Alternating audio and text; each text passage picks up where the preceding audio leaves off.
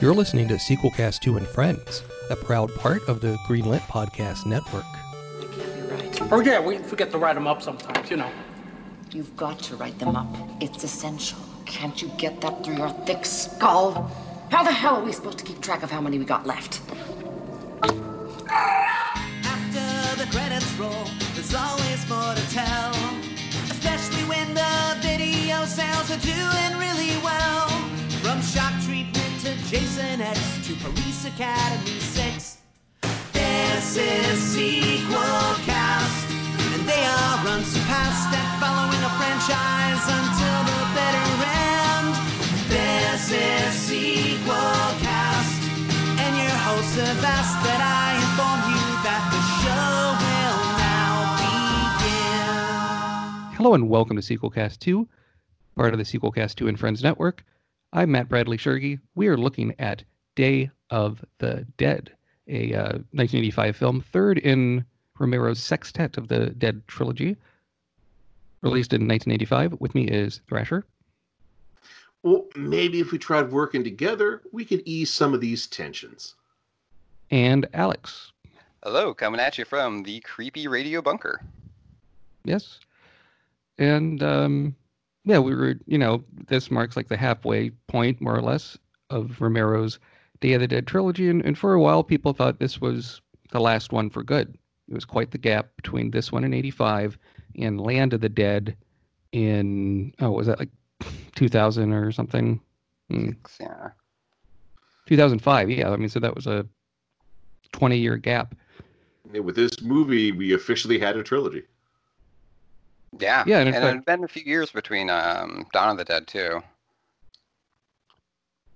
Correct. Yeah, I do want to reiterate to listeners, we are doing just the Romero movies. At a later point, we might do like remakes or sequels. The rights to Day of the Dead in particular are quite odd because you have a lot of made-for-Sci-Fi Channel, direct-to-video Day of the Dead, either remakes or sequels.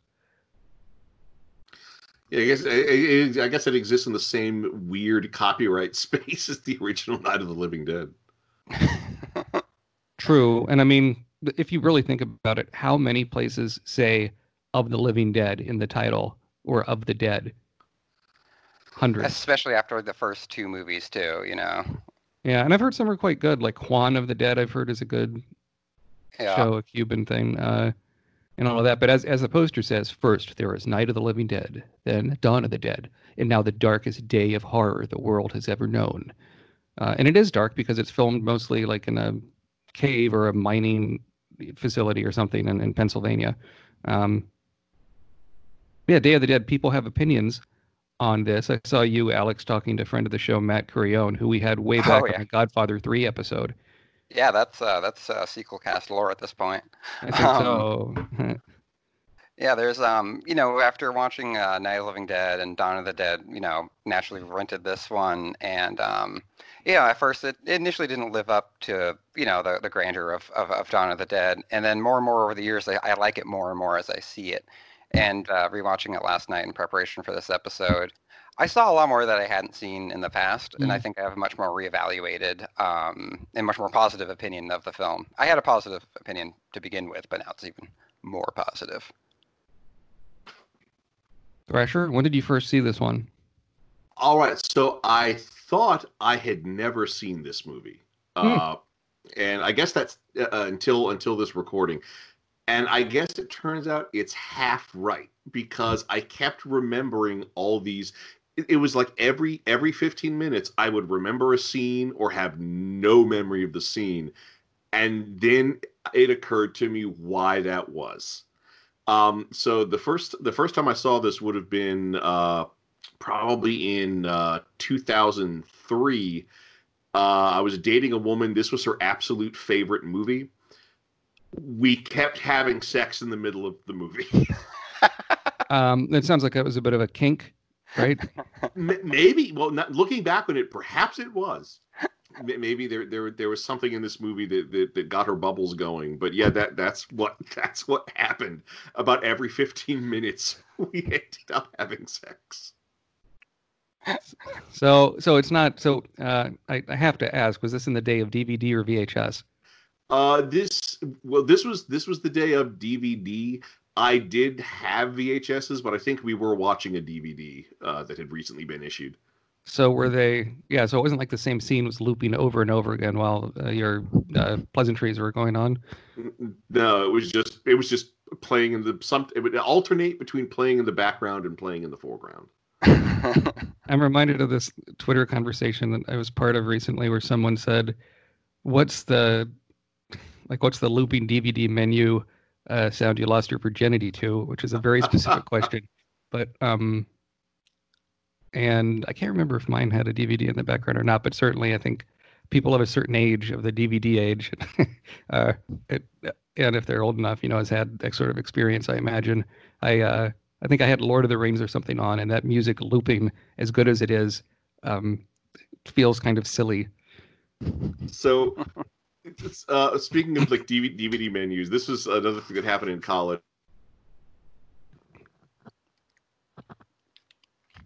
And they had a VHS bootleg that was taken from a Japanese DVD release. And apparently, when the bootleg was recorded, they just left the DVD running. And I found out this actually happened to multiple people who this tape was lent to. So the movie plays, the credits play, and then like a DVD logo or a production company logo comes up and just kind of stays there. And then after like 3 minutes, just when you're lulled into a false sense of security, it goes to a recording of the DVD menu, which is this extreme close-up of an eye with this weird buzzing sound on it. So it happened to me. It happened to everyone else that I know this tape was lent to. They go off to do something else. And then that comes up, and it's just this weird, terrifying moment when this giant eyeball starts staring at you out of the TV. It's a real Cronenberg moment, a real New Flesh moment. Yeah, that's terrifying. One last thing, and then I promise, dear listeners, we'll go back to Day of the Dead. Shortly after I moved to Portland, Oregon, and eventually moved in my own apartment, didn't have a roommate my first time, I guess, living on my own where it wasn't a dorm or something, a big moment in any person's life. I had Netflix, and I had rented Shock Treatment. I think it had finally come out on DVD in 2006. Did it have you jump on like a real live wire?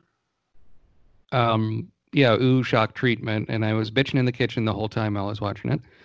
And it had a commentary by some like super fans or something, but it's a bug that was never fixed. The first 10 minutes of the commentary, I guess, weren't recorded. So I had my speakers like turned up going like, can I not hear it?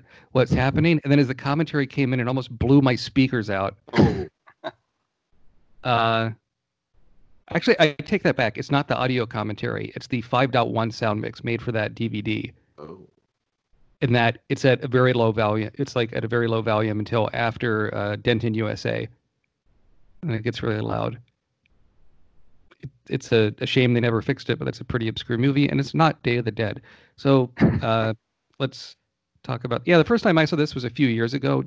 I'm kind of ashamed about this, but George A. Romero had just died, and I was like, gee, I better pick up his DVDs used before the prices go up. And this is back before they closed all the local DVD stores. So I made some phone calls and got a good deal on these things.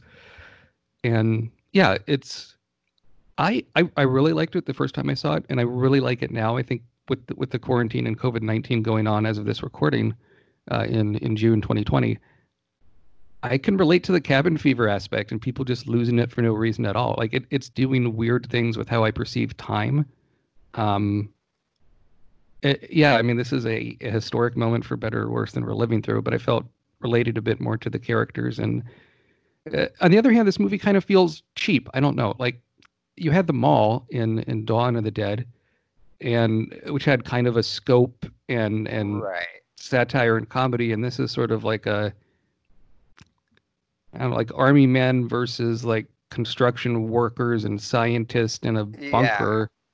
There's I remember someone asked me once, because like when I was in college, people were like, you have a question, ask Alex, he's the movie guy. And they're like, well, Night of the Living Dead is like, the racial allegory. Dawn of the Dead's a consumerist allegory. They're like, what's Day of the Dead? And I remember in an interview, George Romero's like, it's the hell bottom of world post-dead. Like this is like when things get worse than bad, when the military's gone and people are just squabbling at each other, and you know, Mhm. you can tell this feeling, like in the opening shots of like in Florida, which is some great work. You know, you can tell the zombies even look a little more haggard, like things are more desolate. There's barely, you know, there's nothing going on. There's freaking crocodiles walking out of banks and stuff. And you can even tell throughout the movie, the like food's running low. They're like, you know, Mm. eating military issue canned meat and stuff like that.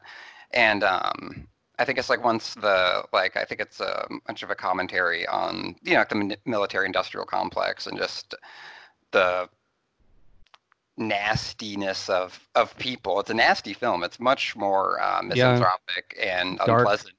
Yes, it's definitely dark. In the first, the stuff in Florida is great, and then it's funny because you get like deja vu from Dawn of the Dead. Like you get a helicopter and like, you know, a few different people, but you know, this isn't, you know, Roger and Francine, not Roger, but Francine and Ken Foree. You know what I mean from Mm. Dawn. It's a much different thing. Um, but yeah, it's an interesting path to take, and it's one that I think put a lot of people off initially when it came out. Yeah. When you talk about it looking cheap, there are this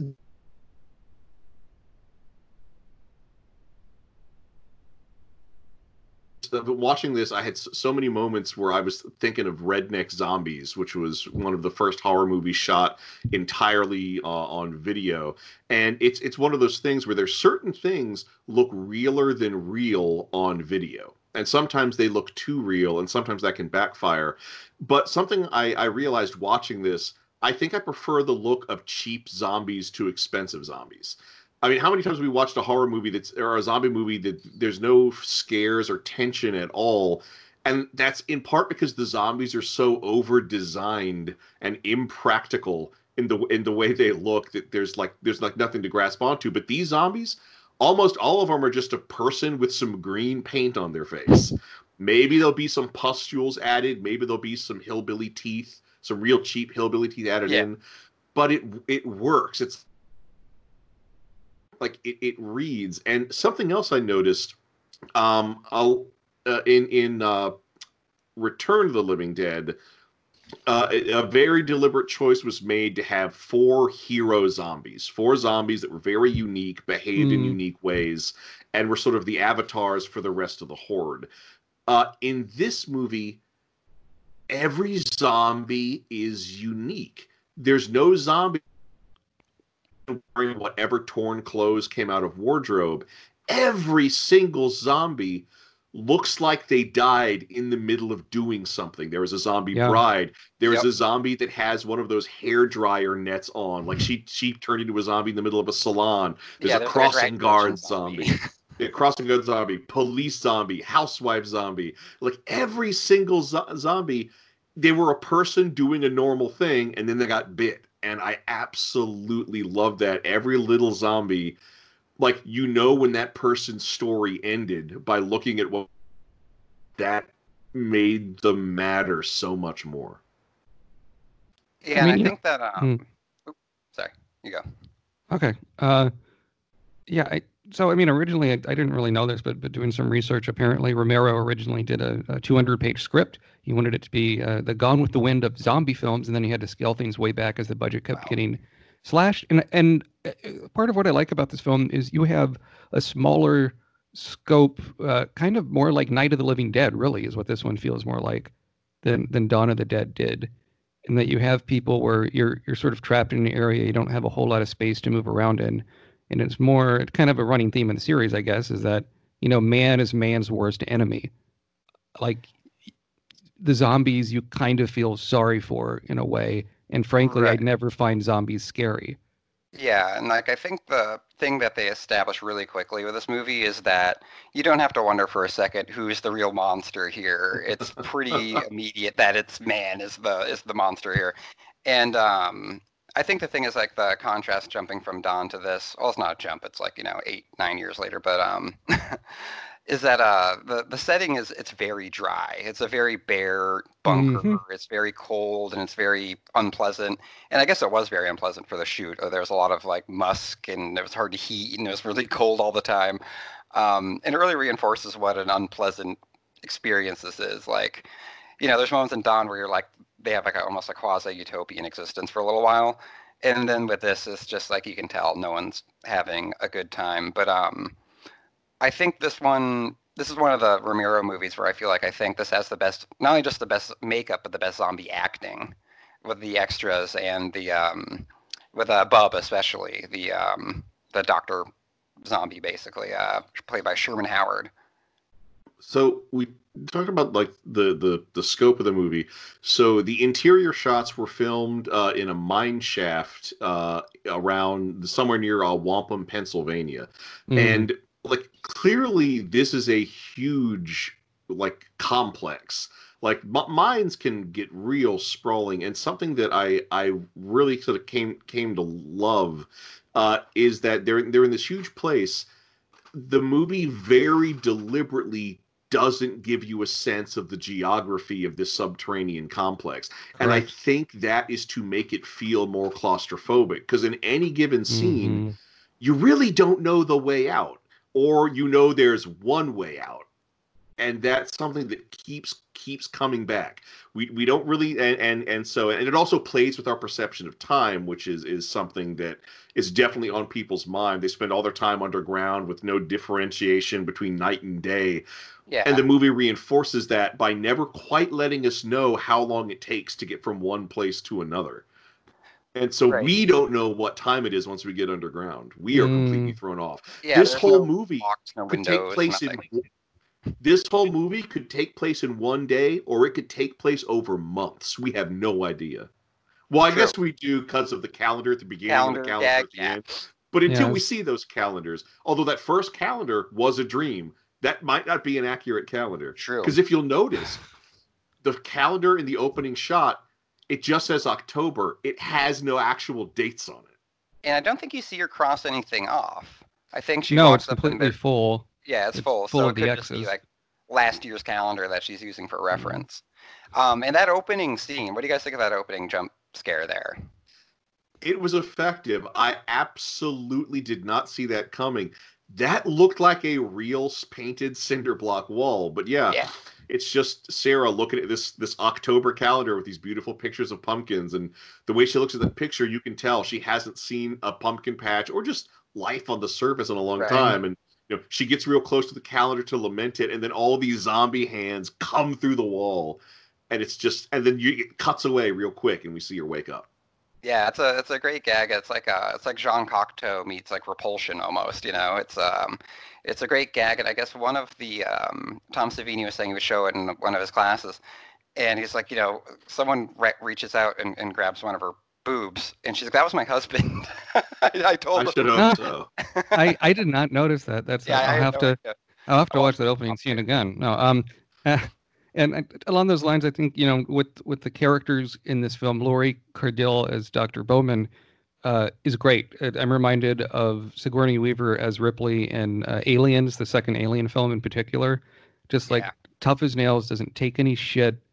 This was a pretty progressive character at the time this was released, and really Romero in these films is good about having a cast with not just white people in it, with people of color in it, and it just really is. This is a series, right? And we might have talked about this on the Night of the Living Dead episode, where continuity really doesn't matter, and in a way, I think that's kind of refreshing. Like it's all about the zombie outbreak is happening, but. And I'm sure you can look online and find timelines of when each movie is supposed to take place. But you do not have, with the exception of Survival of the Dead, you don't have continuing characters from one film to another. Things are referenced obliquely. The backstory is referenced maybe in the background on televisions or on radio broadcast. So I think the only continuity here is that with Day of the Dead, it's just that like this has been going on for longer than it had been perhaps in Dawn or Night of the Living Dead. I think that's really it. Well, just like Night of the Living Dead and Dawn of the Living Dead, this could take place concurrently with Dawn of the Dead, right? And a little bit after. So Thrasher, I have to ask, because you tend to know about this stuff. Was there a porno version called Dawn of the Dead? DONG? I would not be surprised, quite frankly. Okay. If you Google that, kids, please put on safe search. Okay, what the hell? I'll just look. Thank you. I'll get this out of the way. My keyboard's a mechanical keyboard, so it's a bit loud. Okay, so it looks like it's there's multiple things called Dawn of the Dead. One of them, the credited cast includes 2 people credited as French maids, so I'm going to assume that's the porno version. The other one looks like a parody, an actual parody, not a porno parody that uses the language of a porno parody. Yeah, it's a comedy short by Nicholas Westbridge. But the only real direct connection, and it's only just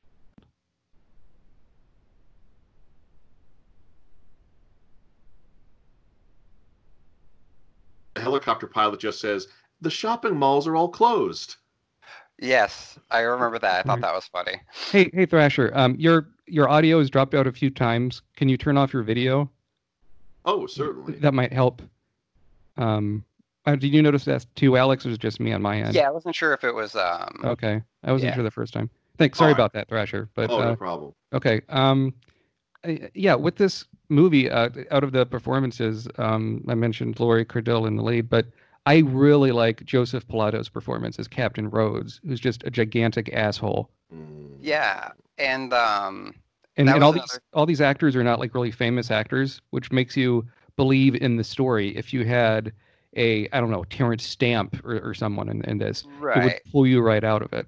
And I think that's another thing that George Romero's so good at is just kind of like low-key casting. He wants to get some, it's usually he just wants to work with some Pittsburgh guys and men and women, and just make a low-key movie, because he always said that if you put stars in it, you're going to have expectations. If you put Harrison Ford in it, he's probably going to live to the end or something like that. And let's face it, the star of the movie is Tom Savini.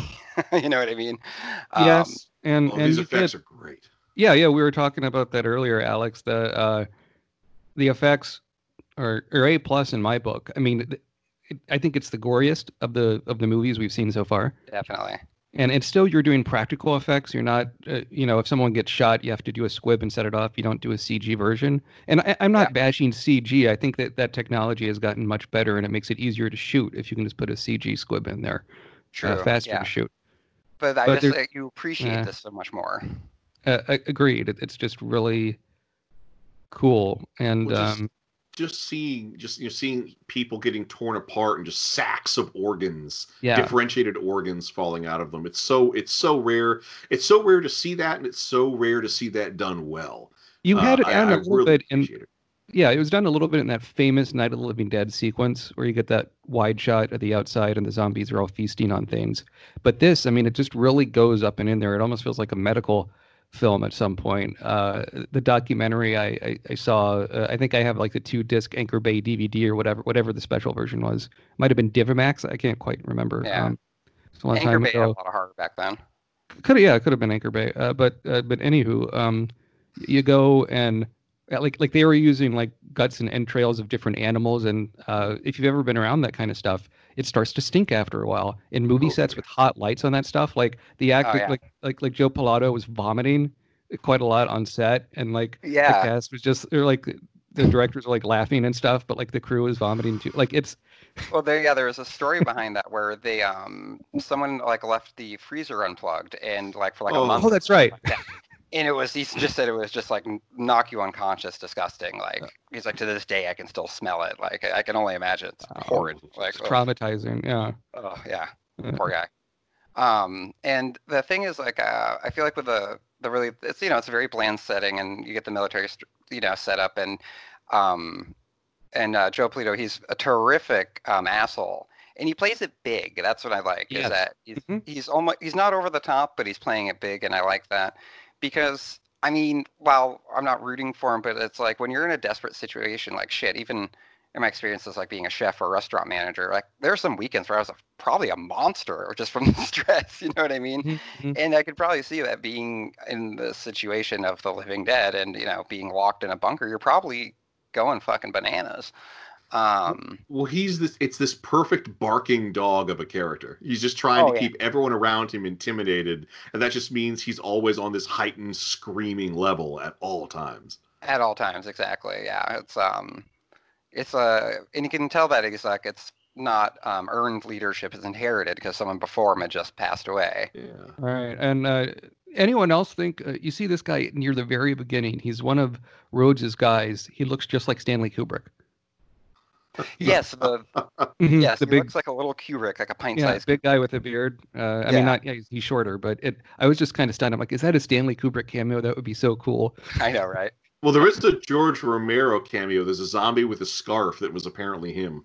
Ooh. Yeah, he's got a credit. It's literally Zombie with a Scarf, I think.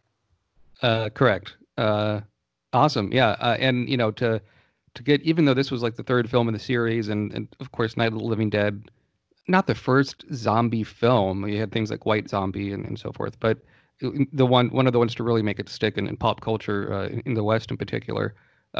There's zombie films all over the place. You had zombie nuts is the point I'm trying to make. And so you could, they had so many extras, they had to turn people down. I mean, you only got paid $1 to work days and days on this. Yeah.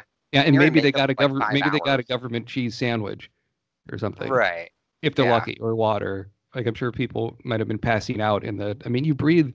I've never been in a coal mine, but I've been spelunking once and spent the night in a cave. And I have asthmatic issues anyway. I can't recommend it. It's like, that was bad enough to do it like on a film set. Like, I don't know if that mine had asbestos or whatever, even though it's concrete. Who knows? Yeah, back like then, there had to. Have you ever been in a mine, Thrasher? Yes, I have been, and like a lot of mining processes. I don't know. It might be more strip mining. I'm not sure if it's like deep subterranean mining that does this, but like a lot of mining processes will create a lot of cyanide and other hazardous chemicals like that. So it can be that just dust in the air. It can be a very unhealthy environment. And again, this kind of, not trying to tie everything to COVID all the time, but I can't help but think about it. But like you're supposed to be wearing a mask in those mines.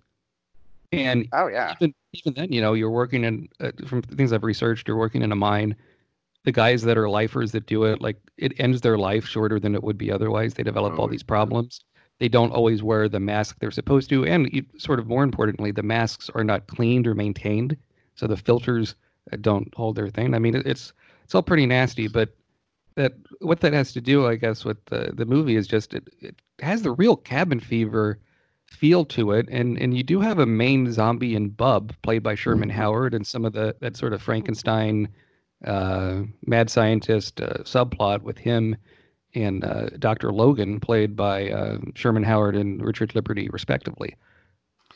Yeah, I think. There you go. Yeah. Well, this is something that again, this is rarely done in zombie movies, and this is probably the best I've seen it done. Now that the zombies have been around long enough, people are finally looking at the problem scientifically. And like, we still don't know what causes it. There's a suggestion that it might be an infection. As we see in the amputation scene where the person who gets bit has their arm cut off. But we really still don't know. But I love that this Dr. Matthew Frankenstein, Logan, it has this delightfully dispassionate scientific approach to figuring out what makes the zombies work. And like, I've narrowed it down. It's this part of the reptilian hindbrain. It's the only part that really works, but it's where all the instincts come from. And every discovery he makes, he is so delighted with the discovery. And something that I noticed, like his performance, Richard Liberty's performance, it is almost identical to the performance of Dr. Phlox from Star Trek Enterprise. I don't know if you all noticed that. I'm not really familiar with Star Trek Enterprise. Where he speaks like this. Oh, what a wonderful discovery. Look, Captain, look what we found. Like, it's a very similar kind of energy between those two characters. Like, you can tell. Oh yeah, like, you can tell this guy loves his work. Like, he's the only one enjoying this. He is just so intrigued with the pursuit of trying to figure this out. And it's very endearing. Yeah, and I love the way he dispatches his zombies when they get out of control with the drill. He just kind of goes like, like it's the most economic and efficient way to put it down, and this big geyser of blood coming out of the head it's great. And The other- what? Well, the other thing about him is that he is so sort of likable and sympathetic, but then he gets he never gets weirder and weirder, but the more you find out about his off the books experiments, the more disturbed you are by him. Oh yeah. You can understand like the childish glee in which his curiosity gets him to work more, but then like when you go further down the rabbit hole, you're kind of like, oh yeah, this guy's getting a little Mengele vibe from him. You know what I mean? And they set you up for it in the beginning, because when they first return to the facility, they notice there's a new grave, and that's when they find out that the old command.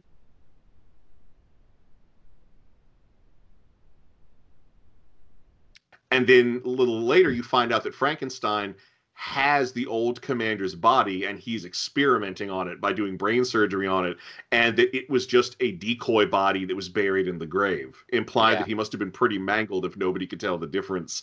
But then, like later, he's got that tank with what looks like a zombie fetus in it. He's got that weird recording. Hold on, where he's like Thrasher, talking about his mother. You just got cut off a whole bunch there, Thrasher. Alex, let's you and I turn off our video to improve this bandwidth a little bit. Sorry, I didn't mean to cut you off. He says as I cut you off, but just fascinated by his off the books experiments, the zombie fetus he has, the severed heads with the electrodes going into him, the recording of him seemingly having an argument with his mother. Oh. Really disturbing. Yeah.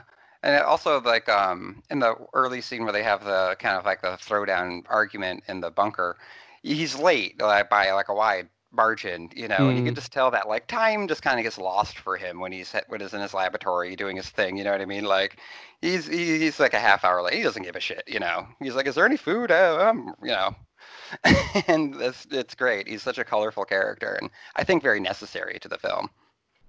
We need to talk about Bub.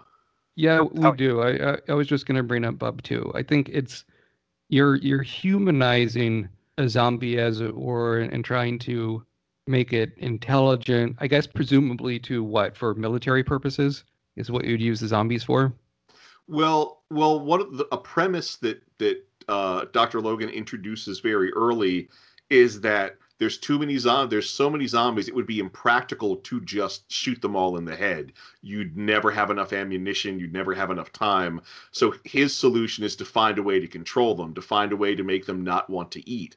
And that's what a lot of the brain surgery and things he's doing is. And there's this one zombie, Bub, who's pretty intact, who's, strange enough, he's named Bub because that was his father's nickname. Yeah. The wealthy surgeon. Now I think about it. Dr. Frankenstein Logan has a lot of family tension. But yeah, and Bub is a zombie who does not appear to have any desire. Like he does eat flesh. It's given to him as a reward, but he doesn't want to eat any of the scientists. He will stand around. He won't struggle against his bonds. When he's presented with tools, he will sort of ape what a living person would do with those tools. And like there was a real implication that the zombies do, on some level, have a consciousness, even if it is very rudimentary and animal. And it's never really explained why Bub specifically acts the way he does. His head is intact, so clearly brain surgery hasn't been done on him. I can only assume that he's a zombie that's been around the living long enough that he's kind of gotten socialized. Mimicry. Right, and like they're saying the Dawn of the Dead, it's like they can, there's a little bit of dust in there that kind of is from their living life. Like, he hands them the, the tape recorder, and he hits play, and he picks up a telephone because when you're alive, you pick up phones and you play tapes and all this other stuff. And also, like, I just wonder, like, maybe he was a vegetarian. Maybe that's why he doesn't want to eat anybody. Yeah, we don't really know anything about his background, but Right. there is an implication when he sort of by instinct salutes Captain Rhodes. There's the implication that he must have had some military service, and that's this ingrained thing. But no, it is fascinating seeing him be the quote unquote intelligent zombie, seeing him learn or remember how to use different tools, and you feel a certain level of sympathy for him.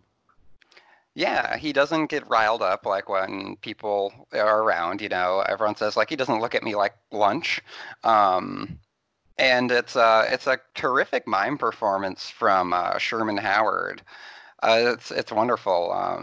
George Ramirez, we even went as far as to say that he rivals Boris Karloff's Frankenstein monster. I don't know if I'd go that far, but it's a terrific performance. It is, and then at the end, we need to sort of wrap this up. But I mean, we could talk about this movie all day. There's a lot of meat to chew on, no pun intended. But you go and Bub finds his Dr. Frankenstein, his creator, basically killed, and he gets mad, and he has a gun, and that's like a real oh shit moment. Not to mention all the zombies breaching the gate when the PTSD afflicted boyfriend of the lead just basically decides to kill himself in a way. At the end, where everything just goes nuts, like that really ratchets things up. I could see people at the time maybe thinking, well, this movie's a bit slow and it's more human drama. I mean, much like the original, I could see this as a stage play working quite well. Right, and like it takes a little bit of patience for the first act, I feel like, because it doesn't really follow any formal structure. It's got its own trajectory, and it's the first act. It takes a little bit of patience to get through, but once we ramp up, you really solidifies the rest of the film. It really does work to pay off. And then, of course, we're opening up the floodgates to a slew of terrific, zombie deaths and makeup and exploding heads and innards and so forth. Welcome to Casual Magic, the show where we explore the fun side of Magic the Gathering. I'm your host, Shivam Putt, and each week we delve into everything from casual format to explorations of creatures and card types to interviews with designers of the game. At Casual Magic, we believe that it just isn't magic without the gathering. Come along and play! Hey folks, it's Asif Khan, CEO and Editor-in-Chief over at ShackNews.com. Give a listen to our 9 to 5 Elon podcast about Tesla and electric vehicles and all sorts of cool stuff over there on the Greenlit Podcast Network. Oh god, yeah, and it's so great when Captain Rhodes, thanks to Bub, realizes that the zombies are shooting back now, and Bub is going after him to get revenge, and I just love that bit when Rhodes finally does get overwhelmed by the zombies, and they're tearing him apart, and even as he's being torn apart, he's just, as I'm being a macho asshole, just this look of rage on his face. You choke on it. You choke on it. He's an asshole right to the bitter end. It's a great performance too from And so like the actual, so when it comes down to it, it's just John the pilot, Sarah, and Bill the radio operator, the Irish radio operator. They manage to get back to the helicopter, which they're hoping is fueled up, and the zombies are coming through. They're getting all surrounded, and then it just hard cuts to Sarah waking up on a beach with them, and she's got her calendar and she's marking off dates of November, and they're actual dates on the calendar. So the two questions I want to put to you is one, I kind of felt that was a cheap fake out, having it just wake up on the island, but then again, by using that whole it's all a dream wake up, do you think there is any chance whatsoever that the implication is they died and this is them in the good afterlife? I don't know. It almost reminds me of, I feel like my girlfriend pointed out last night that it kind of actually feels like it was inspiration for Danny Boyle's 28 Days Later. Where towards the end, then he wakes up and they got this, like, the idyllic, like, freaking English moors or isles or whatever, It almost felt like that. And when they're talking about, like, the human race and stuff, this might be a stretch. But the dates on the calendar, maybe she's marking when she's ovulating. I don't know. It could be a weird thing with the emphasis on the calendar. Or maybe it's just a way to keep track of time. I don't know. But Yeah, the ending's weird. I forgot about it, and the arms too also feels like another callback to the beginning, and yeah, I thought it was. I thought the ending was good. It was. It does come out of left field a little bit though. I don't like it as much. I think it's a bit cheesy. Yeah.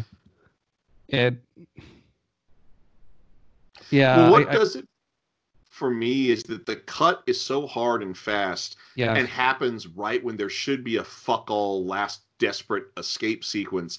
It feels like they ran out of money and just said fuck it, cut to the beach scene. Right. They probably did. One quick bit of trivia.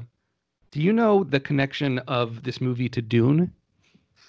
No. Okay, the music is by John Harrison, who later wrote and directed the Sci-Fi Channel miniseries of Dune, and he wrote the Children of Dune miniseries. Interesting. So, speaking of the music, I think it's really good, effective music. That whole dun dun dun dun, that sort of synth thing from the beginning is very iconic. But did you catch that when Bub is first introduced, and Bub is sort of left alone for the night in his cell, they use the Maul music, but it's done as like a weird. It's almost done as a comedy sting. It's the strangest reference, but I do appreciate it. I do appreciate it too. Yeah, it is a nice nod. I give a definite sequel yes to Day of the Dead. I prefer this to Dawn of the Dead. It's just a lot more savage, a lot more dark. It reminds me more of the first film, which I really like, and I take away something different each time I watch it, which I think is the ultimate sign of a good movie, one that sticks to the ribs, bleeding though they may be, with intestines spilling out of them. Alex. Yeah, definite sequel, yes. And my opinion of this film just continues to grow. And like you said, I think that's a definite testament to George Romero as a director. And yeah, definite sequel, yes. And the film is more and more rewarding the more you watch it. So it merits many rewatches because you will pick up something new every time. Definite sequel, yes. The series keeps getting better and better. And a fun bit of trivia. So on Gorillaz, their first album, Gorillaz, the last track is M1A1, which uses an extensive sample from the opening of this film. The whole song is laid over that dun dun dun dun dun dun dun dun that is used in the soundtrack at the beginning, but all the dialogue of hello, is there anyone there? They play that whole thing as the intro to the song. It's a wonderful, haunting piece. That's what that's from. Okay, it was a little like, trigger went off in my brain. I was like, I've heard this outside of this movie. It's driving me crazy. Yeah, M1A1 by Gorillaz, definitely worth listening to, especially if you're a fan of this movie. Yeah, that's a good album, yeah. Very nice. All right, so let's move on to pitch a sequel. The idea I had was, you got all these zombies, you've been in a mine shaft, been in the mall, been in a house kind of in the country. Where do you go from there? I would call mine George A. Romero's Graveyard of the Dead. I would say Romero, was needed kind of a boost in his career, needed the money, so he did a fourth movie on the cheap again in the early 90s, let's say, maybe after Monkey Shines or something. And he goes, and there's a graveyard, and in the cast is just people that work at the graveyard. You have a manager of the graveyard, you have the maintenance person, you have moratorium people that go and help deliver the bodies, and meanwhile there's a group of kind of like goth teenagers that think it would be sexy to sleep overnight in a graveyard, and as they do that, the zombies have other ideas, and you would have some zombies that are really fresh, some that are decomposed, and you learn that even zombies need some kind of rest, even though they're the living dead, and so they go back to their original, if they're zombies with graves, they go back to their grave sites to sleep and recover. So that would be my sort of twist on it. It would be called Graveyard of the Dead. Spoopy. Okay, Thrasher. So I'm going to do Tide of the Dead. So I'm also going to not carry over any characters, as fun as it would be to see everything go to hell on that island. So Tide of the Dead, it's going to be set on a boat. Not like too big a boat, kind of one of those like booze cruise size boats. You know, you go out on the Sound for a day and come back. It's one of those kinds of boats. But a disparate group of survivors are on it, a real cross section of America, taken from a coastal town. And the short of it is, you know, they're on a boat. The zombies don't swim. Like they are, technically speaking, 100% safe, except their food, water, and fuel is running out. And so that's the big tension. They know they're going to have to go ashore to stock up on these supplies, or else they're all just going to die at sea. The problem is the coastal cities are getting more and more taken over by zombies, and that's going to be the real threat. We're always going to see their view of the coast. Every time they get to the coast, zombies start amassing, and there's just crowds of the dead like on beaches just waiting for this boat to come to shore. It's like really, like they really can just know that there's living people in that floating object, and that's what they want. And that's what it comes down to. But to really drive home the point that it's the living that are the real threat, the real evil. It's the dead who are just working on instinct. One person stopgap solution is, hey, fewer mouths to feed, technically more food and water. So someone on the boat starts killing other passengers and throwing them overboard before they turn. And that's what's really going to make things go to hell, is because one person's going to be paranoid enough to be able to defend themselves. Both they and the murderer are going to die fighting each other in the hold. They're both going to turn into zombies. And that's what's going to effectively force the boat to run aground. That's going to be the climax. Zombie outbreak on the boat caused by the people on the boat. The boat's going to run aground and going to get completely swarmed. And that'll be that'll be the end, because I do think these movies are more effective when there are some survivors at the end. So the handful of the survivors, the 2 to 3 characters are going to make it out alive. The way they get out alive is while the zombies are swarming the boat, it crashes near a marina, they steal a sailboat which doesn't need fuel. Cool. Yeah, see, if you put anything on a boat, it's immediately intriguing. I think that's like a rule. Like, things on boats are better. Sometimes boats are better. Sometimes boats are better. They buried the boat where the ground was sour. Ground was sour. You don't want to go down that road. I'm reminded of several years ago, Conan O'Brien did a spoof of iRobot called iRowboat. And a rowboat was chasing a guy around. What are the 3 laws of robotics? Yes. There has to be a body of water within a 3,000-foot radius. All passengers must wear life jackets. All passengers And there must be wear... a buoyant vessel. No, the third one should be something silly. How about there needs to be an old tuna sandwich somewhere within the body of the boat.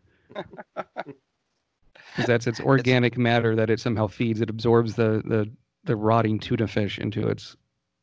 It's the deified motor of the world of robot. Okay. So on that note, over to what you're watching. What you're watching, everyone's favorite segment. I have been watching more than I normally would lately. And I watched a film that, because of HBO Max, it has the Studio Ghibli stuff on it. So I haven't seen all of those. Some are Miyazaki, some are directed by Hayao Miyazaki, and some are not. And I saw one that was directed by his son, Goro Miyazaki. And that was Tales of Earthsea. Have you seen this, Thrasher or Alex? I've heard of it. I've wanted to see it. But that's because I'm reading the book. Right now I'm reading the okay. book. I don't want to see it until I finish the book. Yeah. As I understand, it's a compression of some books from the series, and the author who died not too long ago, Ursula K. Le Guin, was so in the movie. She wasn't thrilled about it because she was promised Hayao Miyazaki was going to do it, and instead he gave the project to his son. But the English dub has Willem Dafoe as a bad guy, Timothy Dalton in one of the lead roles, and as the bad guy's number 2, they have Cheech Marin, who does a really good job as a kind of toady, and I couldn't recognize it was Cheech until he said until like certain words. I'm like, oh, that's Cheech, but otherwise I thought it was someone else the whole time. Oh wow. And yeah, so it's not a great movie. There's some good visuals. I found it kind of standard fantasy. The other one I saw was a Miyazaki film I had never seen, Kiki's Delivery Service. Oh, yeah, that's delightful. Movie. It's a real treat. Very gentle, like Totoro. I think that would be a good double feature with. And the English dub I watched. I normally watch Japanese with subtitles, but I was watching it with my wife, and she prefers the English stuff because she works on other things while she's watching. For anime, it works too because it's it just matches up better. It doesn't really it doesn't take me away from anything with anime. Yeah, it depends on the mood and the quality of the dub, I guess, for me. But this, was kind of an older Miyazaki film released in the States in the 90s, but Kirsten Dunst is the lead role, and she was pretty young back then. And Phil Hartman is the voice of the cat. Kiki, what's going on? It's not a great Phil Hartman performance. He does it a bit nasally, but it was fun to hear him do a role again. And he had he not been murdered by his wife, I'm convinced he would have done some dramatic acting and done pretty good with that, because he was the real pinch hitter in Saturday Night Live for those years. I suspect he would have been all over Pixar. Yes. Ooh, yeah, I can see that. And he was, it's pretty common knowledge, but he was meant to be Zapp Brannigan in Futurama. Yeah. And instead, Billy West had to do it, kind of doing a Phil Hartman impression, but not really. Yeah, it's like a Shatner Hartman. Right. I like Kiki's Delivery Service. It is probably the most gentle, wholesome movie about being a freelance artist that has ever been made. Yeah, there you go. I never thought of it that way, but sure, with all the gig economy going on, it's ahead of its time, and I think it's a better film than the Miyazaki. I can't say for sure if this is a Miyazaki movie, but there's the one about tanukis where they fly around. They use their testicles to blow up into parachutes and fly around the woods. Oh, is that a Pompoko? Yeah. Yeah. It's a Studio Ghibli film, but he didn't direct it. Okay, good. Yeah. That one I'm not as crazy about. Yeah, also, Kiki's Delivery Service, some of the most pornographically rendered food you will ever see in an animated work. Oh, the food is so delicious. Oh my god. That's an anime thing in general. I think there's an obsession with food, and in some of the video games like the Yakuza series. In Final Fantasy 15, they render the food really well with these close-ups. It makes you want to eat your TV screen. So that's enough about my choices. Alex, how about you? I'm gonna follow that with another anime watch, but not a very positive experience. I watched this movie called The Silent Voice. I think you had heard me complain about it a little bit off mic. And it seems like there's this like trend in anime now where it's like a lot of like teen dramas with like some flights of whimsy. And it's about this kid who, in elementary school, he like bullied this like poor deaf girl around, and then as he matures later on, he has some remorse about it and tries to reconnect with her, and a little romance blossoms. However, his other friends haven't grown up very much, as he haven't had the same maturity as he has, so like they're still assholes. And it's just like it's a very obvious and a very deliberate and really soapy like teen drama, but it just doesn't have any like substance to it. I'm like, no wonder kids are so mopey these days. This is what they're watching. But what I really lamented was that I kind of missed the days when anime was like dangerous, when you were sneaking Akira past your parents, and you had Ghost in the Shell and Ninja Scroll and Vampire Hunter D and cool, fun, exciting things. And with this, it's like, remember there was a movie from 2016, Fireworks, and it was like this other like, teen drama, and then Your Name's another like, Freaky Friday body switch drama. It's like, what happened, man? Can we just have like some more excitement back in anime, please? I really miss that. Enough of these like. Well, that was an interesting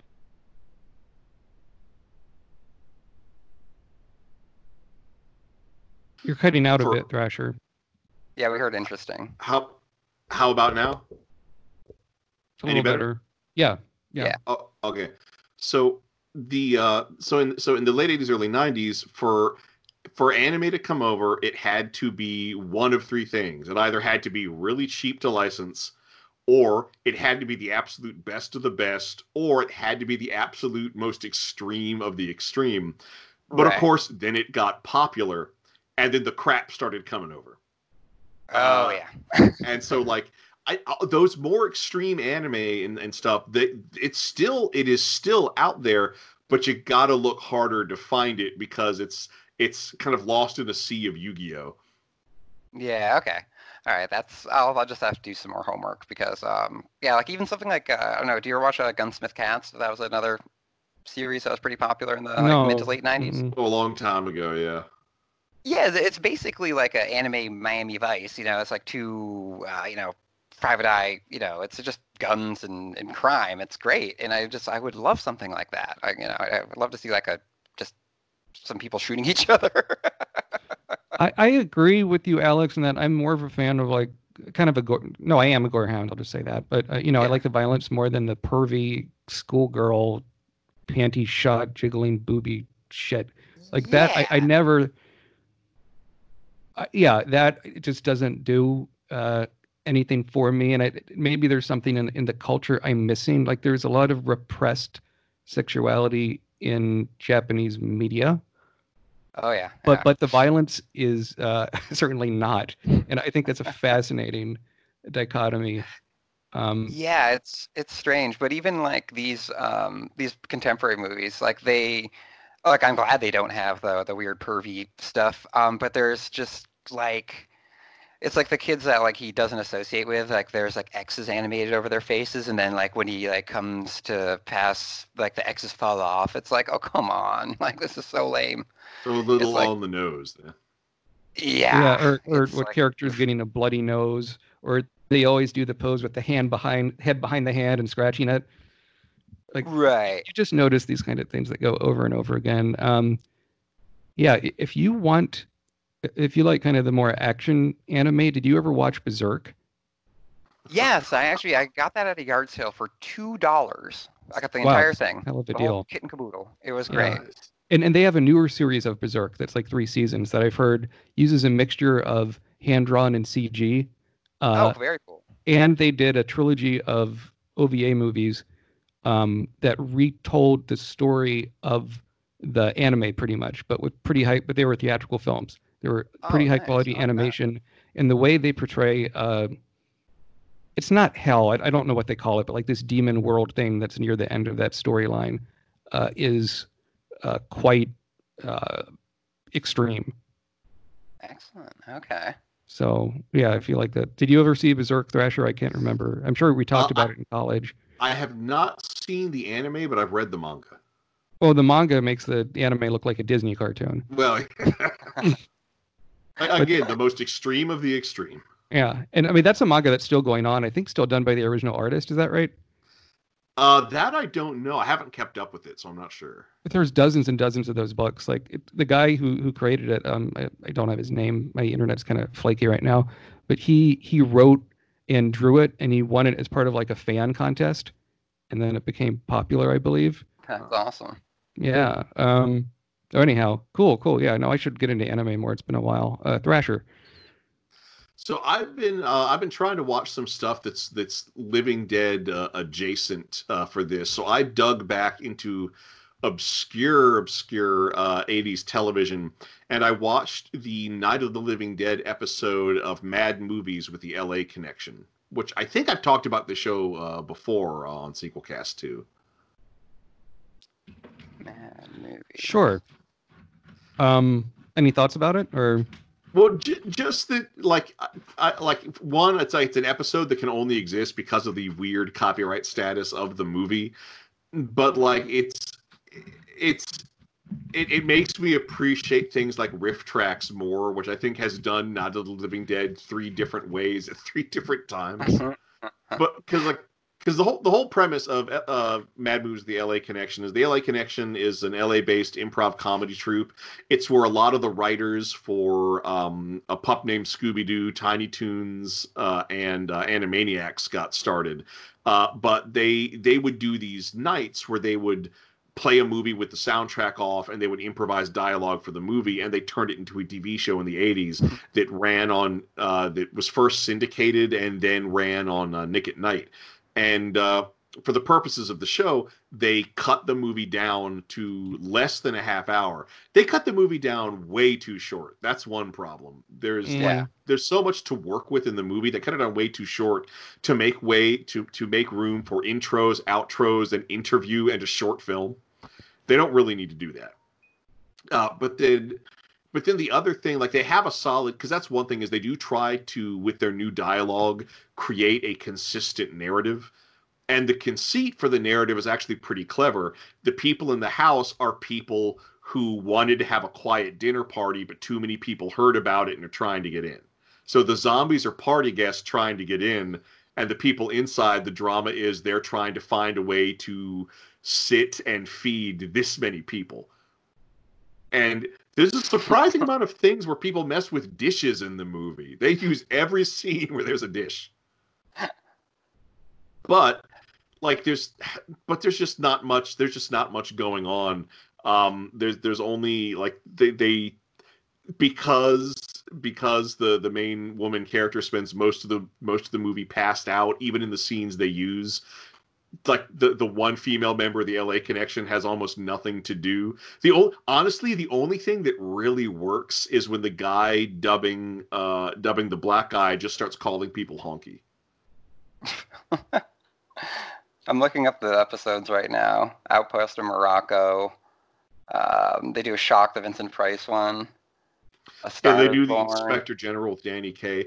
Most of the movies either fell into the public domain or have ambiguous copyrights, and that's why they were able to do it. And also why they weren't able to do anymore, because as I understand it, the show was profitable, but it was just too hard to find the movies.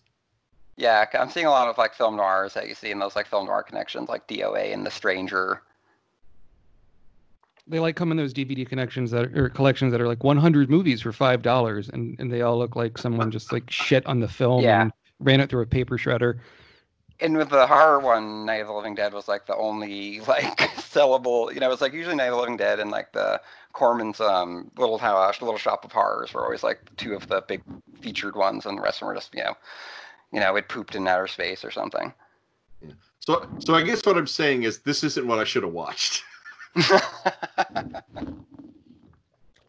Well, I mean, oh well. You can't win them all. So, on that note, let's do sequel scene. Which did you pick in this? Because as one review of this movie I read, this movie is just people screaming the entire time. Right. So this is shortly after the beginning when the helicopter returns to the base.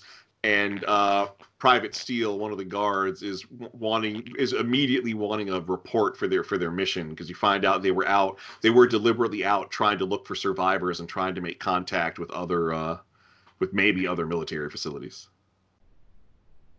And characters, we've got Private Steele, we've also got Rickles and Salazar. Okay. It's doing the Skype gremlins. We sound like robots. That's fine. Wait, boo. Private Steele, what you find? Nothing. I'll do McDermott. You'll do McDermott. I'll do Steele. I'll do Sarah. Okay. Great. So. Is there a Miguel? Is there a Miguel? There is, but nobody's taken the role yet. I'll do Rickles though. I'll do Miguel as well. I'll do Steele and Miguel. Okay. Great. Hey, what you find? Nothing. How far up the coast did you go? 100 miles each way. Ah, jeez. Hey, jump in here, soldier. Why? Orders. We got to bring 2 more dump fucks. Let's go. 2 more? What's Logan doing in there? Get in here, soldier. We've just returned from a patrol. He's been awake for nearly 24 hours. Can't you get anyone else? What anyone else? There is no one else. We're it. And scene.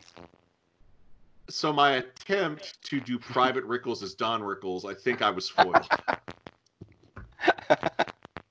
I almost thought you were trying to do Bugs Bunny or something. I don't know. But you didn't sound like Bugs Bunny either. I did think of Don Rickles when I watched this movie, though, because, I mean, yes. Rickles. That has to be a shout-out, I believe. Yeah, or Rickles Me Elmo. Yep. Rickles your fancy. So it's time to do our plugs. But yeah, I mean, Day of the Dead, we'll see. Some of these films coming up I haven't seen, you know. I've never seen Land of the Dead before. Diary of the Dead is the only Dead film I've seen in a theater. And Survival of the Dead barely got a theatrical release at all. Yeah, I haven't seen any of these either, yeah.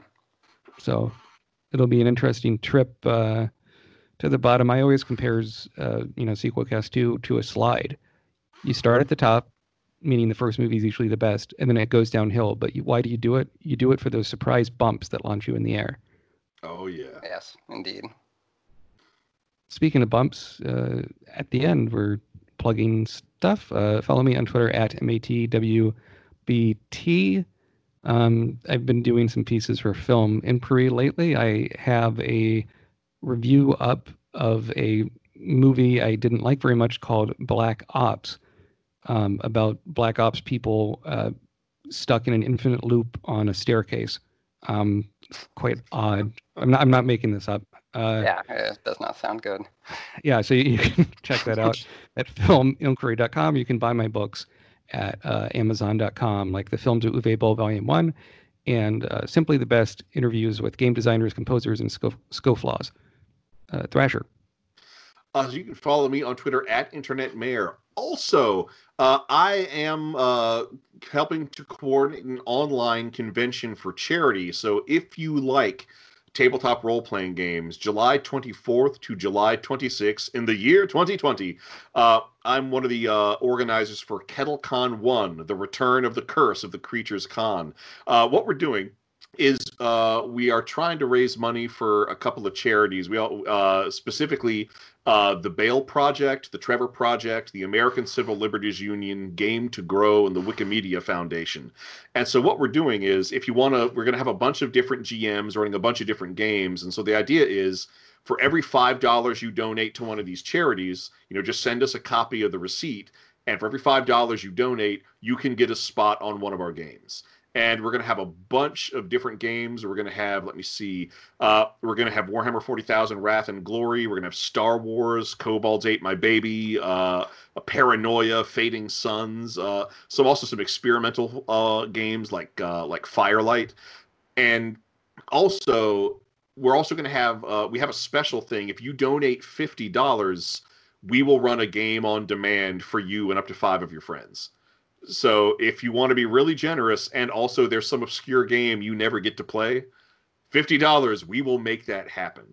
If you want more information about this, you can look for the Kettlefish Productions Facebook page. We'll be posting a lot of information about it there. Also at Internet Mayor, I will be posting links to the registration page on my Twitter feed. Just look for KettleCon. We'll probably do a KettleCon hashtag. But it should be really fun. We're just hoping to help out with these charities while we can, and also help people get in on the gaming that they would have otherwise missed this summer due to the pandemic. I love that. Does Kettlefish have a Twitter account? Not currently. We are thinking of setting one up, but if I say what the @ is, I bet it's already taken. So when we have one, we will talk about it on the show. Very good. Alex.